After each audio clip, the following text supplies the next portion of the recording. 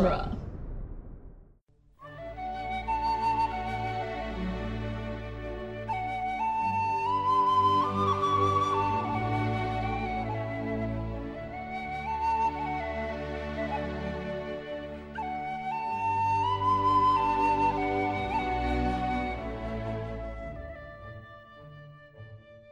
Hello and welcome to Lord of the Rings Minute, the daily podcast where we analyze the movie The Return of the King one sense of vertigo at a time. I'm Norman Mitchell. I'm Cassandra Fredrickson. And joining us again today is Jesse Reed. Hello. What's going on? Not a lot of dialogue. Falling off a cliff. Nearly falling to their death. Yeah. So, just your average Wednesday. So, yeah. This minute starts with a close-up on Denethor's face, trembling and teary-eyed, and ends with Gollum saying, "Very dangerous on the stair." So, yeah, there is, as you said right before we started recording, incredibly little dialogue in this minute. Mm-hmm. Yes, there starts with Denethor yelling, "Leave me!" So after kind of an uncomfortably long look at his sad face. Yeah, it's like 15 seconds. Of just him trembling. Like quivering in grief. Yeah. Slowly and accepting the snapping fact to reality. that his hallucination was not real and Faramir is there. Leave me. Oh, Faramir. And then we just smash cut to Frodo, Sam, and Gollum climbing the secret stair. Mm-hmm. And we get a cool shot looking down at Minas Morgul. Minas Morgul. However you want to say it. Isn't it like Minas Tirith? Yeah. Like Minas Morgul? Yeah, Minas Morgul. I'm going to pronounce things how I want to pronounce them. Minus. Hey, y'all. We're in Minas Morgul. Welcome to Minas Morgul. Oh, God. I'm terrible at accents. Need a little death? We got some here in Minas Morgul. You right, be careful on the stair over there. It's dangerous. Be careful, little children. Be careful, y'all. Oh, my God. Dude, the Witch King with a southern accent. I'm the Witch King. This here's my home. We like to keep it nice and chill here in the south. Oh my God. Little too cold, one might say. Cold as the grave. Oh my God. Just like MTV, Welcome to My Crib, but it's like... He's just, what's his name? Something Dimmadome from frickin'... Oh my God, yeah. Very Odd Parents. Isn't it Doug Dimmadome? Doug Dimmadome. Dimmadome. Owner of the Dimsdale Wow. Dimmadome. I have not thought about that show in a while. That's just the Witch King.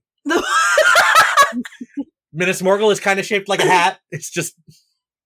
Oh my God. It's got the one central tower. Wide brim. It's just the Dimmadome. Oh my God. I don't even know what to say. And then Denethor... She's speechless. It's brilliant. And then Denethor is just Timmy's dad saying, Dinkelberg. Oh no. So does that make Timmy like Boromir or Faramir? This analogy falls apart That's true. very quickly. It's just a matter of it's like Family Guy doing Star Wars style. You just make the characters whatever you want them to be. Just That's have them fair. in whatever parts you like them to be in. Legit. Yeah. Family Guy. Yeah. But yeah, this minute starts with that uncomfortable long shot of Denethor being a sad old man. Mm-hmm. And Faramir just Resigning himself to it. resigning himself to always being second best, even to a corpse. Mm-hmm. He uncomfortably stands there and just takes it. Mm-hmm. He's used to it. He's all these like last 3 minutes. It's a lot of him just bearing Denethor's everything. Abuse. It's Pavlovian conditioning. Mm-hmm. This is just what I'm supposed to do. Just stand here. The less I talk, the less bad it's gonna be. Yeah. Dude, like, you're not even kidding. Just Just let me have it. All right. Just wait for him to tell me to leave, and then I'm gone. All right. Mm-hmm.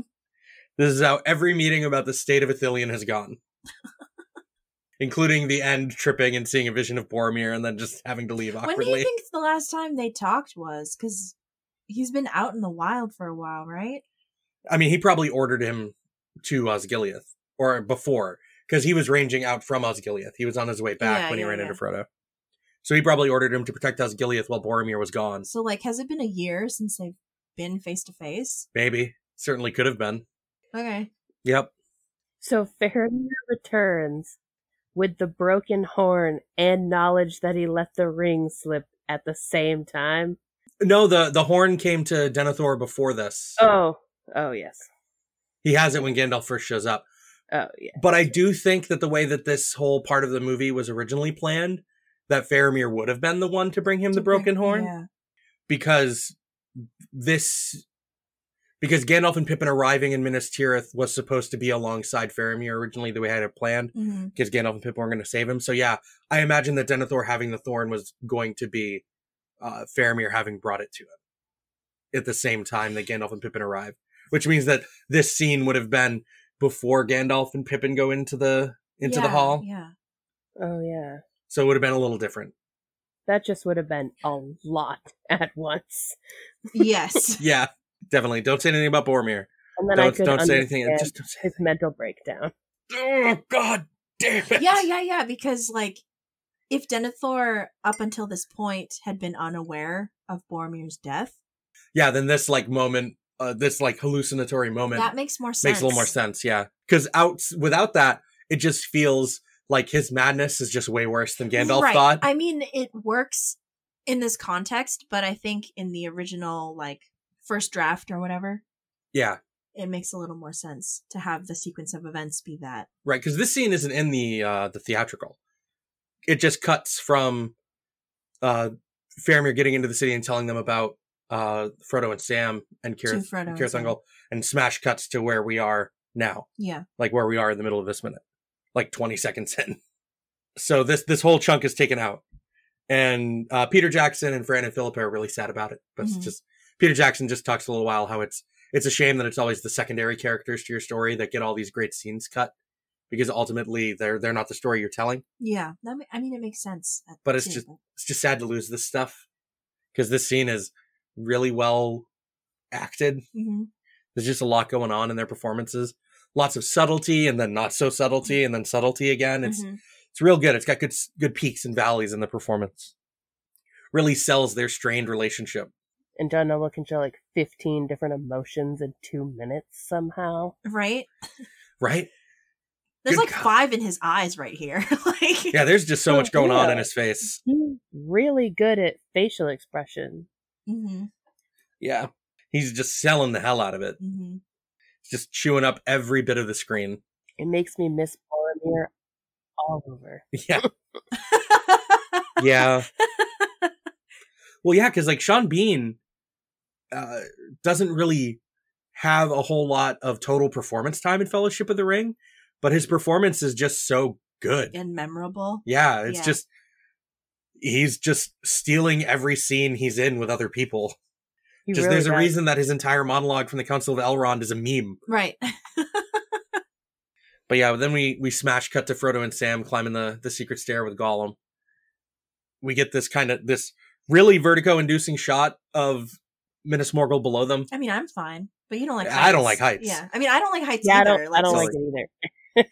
So it gives me a sense of vertigo. Vertigo here. Like, because also I saw this movie on the big screen. That's fair. And I was just like, oh God. That's legit. So that was something. But yeah, we get this scene. You were joking off mic about watching the Denethor scenes where he's like spitting in VR, but like watching just watching an old man cry in VR. But watching Frodo and Sam like almost die like down this cliff. Oh yeah, because Elijah Wood slips. Yeah. And Dominic Monaghan made me burst out laughing in the cast commentary. They're talking about filming these Cirith Ungol scenes and Elijah Wood coming back just like bruised and battered and tired, and he's just like, I wrote it down because it made me laugh so hard. He's just like, I'd love to hold you tight and make you feel all better. What the hell? Oh my god. That's friendship, man. So there's something for those merry Frodo folk out there. Do they exist? I bet they do. What That is a doesn't whole... exist? Shippers of all stripes exist, Cassandra. Oh, I know. I am aware, Norman. Have they ever been on screen together? They are being shipped by someone. Have they never been on screen together? They are being shipped by someone. Okay, that's fair. I read in college Jean-Luc Picard Elrond fanfiction. Yes. Yes. So- You have told me. I think on mic. Yes. Oh my god. There's just some weird stuff out there. Do I want to know how you got to that? Like, It was for my Buffy class, and we like did a whole part of it on fan fiction, and so part of our assignment was to go out and find slash fiction to read, and that was a dangerous time. That professor is strange. I mean, have you seen those two men? They are quite pretty. Yeah, I guess I can't be surprised it's out there. It's just like the Enterprise landing on Middle Earth. Oh Just my like that's god, just weird. That's freaking hilarious. What if Q is a Maiar? I mean, Or a like Valar, more yeah. likely. He's just Morgoth. He was banished. Morgoth. And it's just like, maybe I won't try to be so Oh, So bad he's this banished time. to our galaxy. Like, yeah, and he says, I'm just gonna have fun with these apes. that's so funny. Oh no. But yeah, we get this scene with Frodo and Sam and Gollum climbing the secret stair of Cir Thungol, which was filmed. This is the first thing from Return of the King that was filmed, apparently. And it was because of weather. They had just finished filming Frodo and Sam leaving Hobbiton, Mm-hmm. and they were going to go film some more stuff from Fellowship. And the weather wasn't cooperating, so they had previously planned out to rent this studio space in Queensbury, or Queenstown, which was in a hotel. Like, I've talked about the studio set for Cir Thungol before a little bit. Yeah. For this part. It was the only studio they could rent in this one part of Queenstown when they were planning on filming the movie, and it was pretty small. So the only set they could really build there was the Secret Stair set. And weather was not going to allow them to go film more Fellowship stuff. And they were in the Queenstown area, so they're just like, Peter Jackson's just like, I hate to do this to you guys, but we're going to go film some Cir Thungol stuff from Return of the King right now, even though we haven't filmed anything from Two Towers. We haven't filmed anything from Return of the King. This is a really important scene to like the structure of Return of the King. And I'm just going to throw you guys into it because it's the only thing we can film right now. No pressure. No pressure. Andy Serkis wasn't there yet. Wow. That's crazy. So it's just like, you need to get in a headspace that you have no context for. Let's go, guys. Let's not disorient the actors or anything. Right? Yeah. So crazy. Just like, Sean Astin's just like, but I was just leaving Hobbiton. It's the furthest I've ever been from home, and now I'm so much further away. Oh, yeah. What am I to do? Yeah, no kidding. That's crazy. So yeah, that was the first part of Return of the King that was filmed. Is this scene that starts this minute.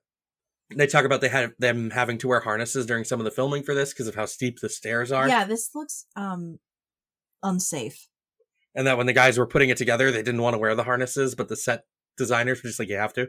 Yeah. Please put on your harness. Yeah, you really One of should. I think it's right. I think it's Dan Hanna jokes that like, well, if they weren't wearing the harnesses, if they ever took a step back to admire their work, just fallen 6 meters.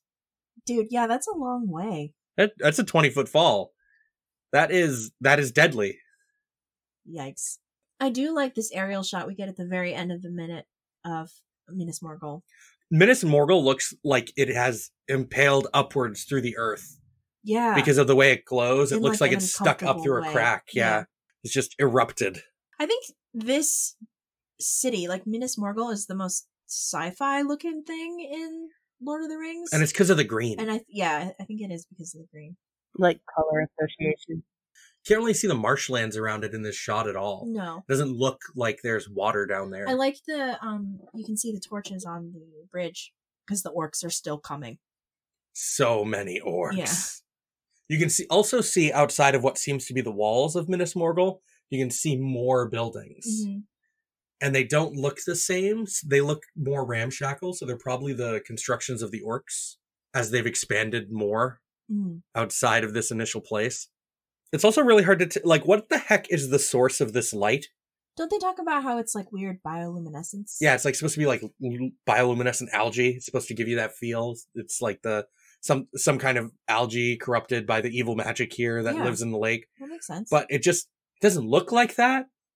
And it's the same color as the spirits of the dead that we see later. Yeah, well, if it's corrupted by magic. Yeah. I always just thought it was supposed to be just the souls of the people in Minas Morgul that died when the orcs took it. Oh, that's hardcore. I was just going to say that everything corrupted by evil glows the same color. So. Yeah. Every villain is limes. Yeah. It checks out. But like, it's just interesting to me that they chose the same color for the ghosts in the Past of the Dead. Clearly, the green glow is from the Witch King's magical girl powers, Norman. He's just keeping it lit. His moon prism makeup is sitting on a vanity in there somewhere. Gotta sell those toys. Yeah, this minute just kind of ends. We get the meteor part of this scene is tomorrow. Because this is them just climbing and almost slipping. Long way to fall. But yeah, Dominic Monaghan just made me burst out laughing when I was listening to the commentary. Let me hold you, Elijah. I'd love to hold you tight and make you feel all better. Oh. And he says it in such like sincere sounding way, but it also in a way that's like clearly a joke. It's really, really hilarious. Friendship. Yeah. Friendship goals right there. Right? Everybody's good? No more notes? Mm-mm. Cool. Leave me. Leave me. That's just how the episode ends. Just leave me, cut. Go now and never come back. We did that once. Did we? Oh, yes, we did. I remember. Right? I'm pretty sure we just cut the episode there. I don't remember. I don't know if I edited that one. You probably did. I don't remember. I don't remember either. That was so many episodes ago. It was? I don't remember. Like half of the ones we've done ago. It was like over 100. 200? Time to Can't go be 3. re-listen to them all and find it. It's a good project for the next 6 months. So thank you for joining us again today, Jesse. Anytime. And, we're from the website duelinggenre.com, where you can find a bunch of other Movies by Minutes podcasts, including Rocky Minute, Jay and Silent Bob Minute, the Cornetto trilogy, Back to the Future, Spider-Man, a whole bunch of them. So go listen to those, their backlogs, the ongoing shows. I'm sure you'll find something else you enjoy. A lot of the hosts on Dueling Genre are great. Congrats to Spider-Man on finishing. Yeah, Spider-Man Minute finished their first trilogy.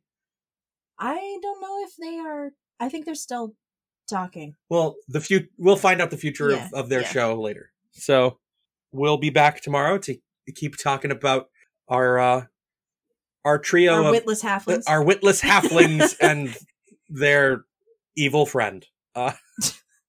Bye. Bye.